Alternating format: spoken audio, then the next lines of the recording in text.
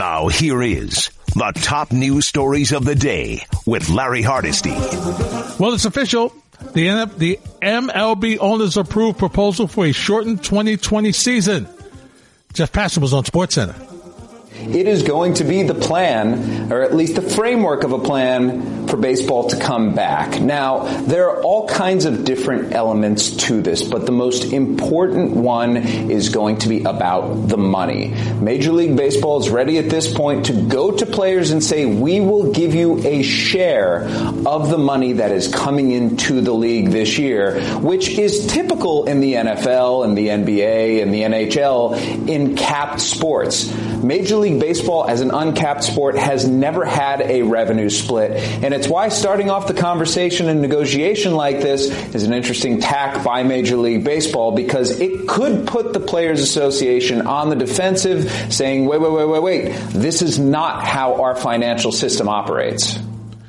And not only does it put them on the backpedaling, and put them in a tough spot, backing them into a corner about their finances. But then what does it say?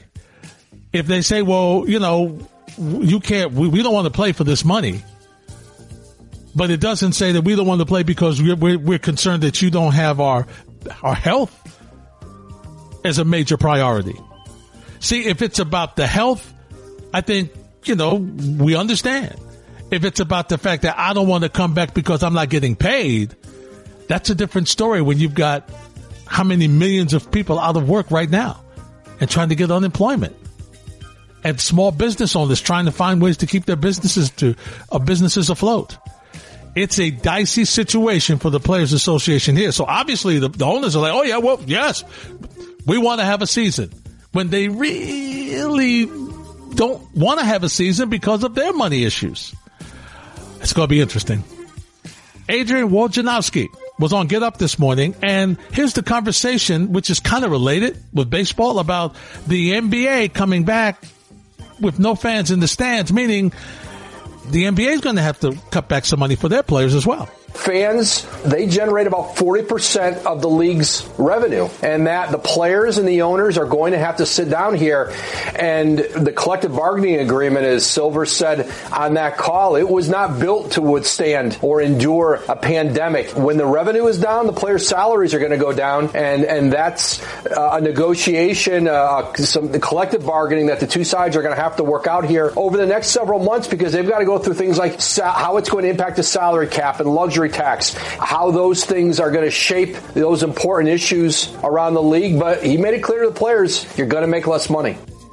And remember, the NBA and the Players Union have agreed to extend until September the 60-day window that preserves the league's right to terminate the current CBA. Pushing back the deadline amid the coronavirus pandemic allows the sides to gather a clearer picture of the economic losses and bargain on the number of crucial financial issues, including salary cap and luxury threshold. So a lot of stuff going on in the NBA right now. I don't know if they're in a rush to get back. Speaking of the NBA, George Karl, who may have cost the Seattle Supersonics a championship, according to Michael Jordan last night, because he didn't speak to him in a restaurant, says, you know what, in his opinion, the NBA just needs to say, see ya.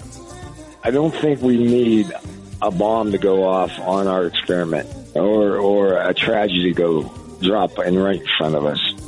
I mean, if you could put together a conservative plan that has 99% chance of not giving a drastic ending, I probably would want to shorten the season, maybe just go to the playoffs, and maybe experiment with some scheduling stuff that you might want to experiment with in the future. I just don't think it's going to be the same. Playing basketball in August, when everybody is on vacation and is normally on vacation, just doesn't feel good. It makes some sense to me that shut it down, have the draft on August 1st, move the season back a month or two to where you think you have a chance of getting fans in the building, and start next season off and knowing that you can get a whole season in without a tragedy or a drama that would really be depressing. Great minds think alike. I'm right with you, George. That's what they should do. Season's 85% done. We go come back with playoffs, have to get the guys ready. It's a logistic nightmare right now. Don't rush to just put something together when you have the opportunity to just say, listen, it was one of those things, and we'll start next season, and hopefully we'll be in a better situation where we can start from the beginning and get it done correctly. Well, there's conversation in college sports as well. NCAA Mark Emmert said it's very simple. No students on campus, no sports. In Division I, for sure, all of the commissioners and every president that I've talked to is in clear agreement. If you don't have students on campus, you don't have student athletes on campus. That doesn't mean it has to be up and running in the full normal model, but you've got to treat the health and well-being of the athletes at least as much as the regular students. And so if a school doesn't reopen, then they're not going to be playing sports. I mean, it's really that simple.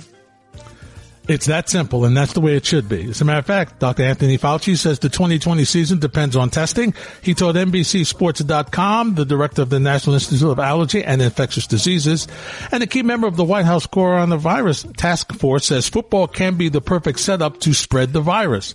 According to the doctor, diligent testing and how the nation responds to a second wave of the virus in the fall will help determine what the 2020 NFL season could look like. See, that's the other issue of this. There's another wave that could be coming through. I'm not in a rush. I'm just not.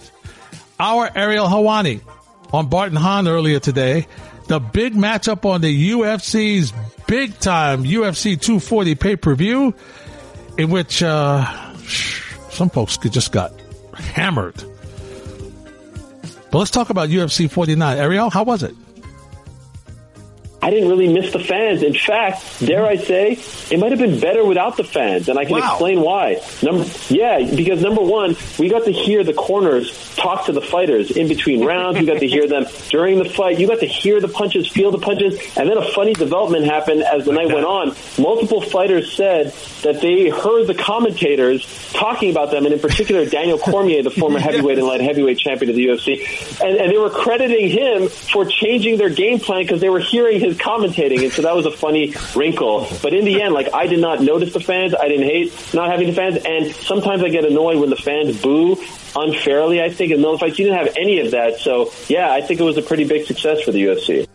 Well, I know one thing, Ariel, fans would have been just like, ooh, with Gaethje, because he walloped Tony Ferguson, who suffered an orbital bone fracture in the UFC 240 loss.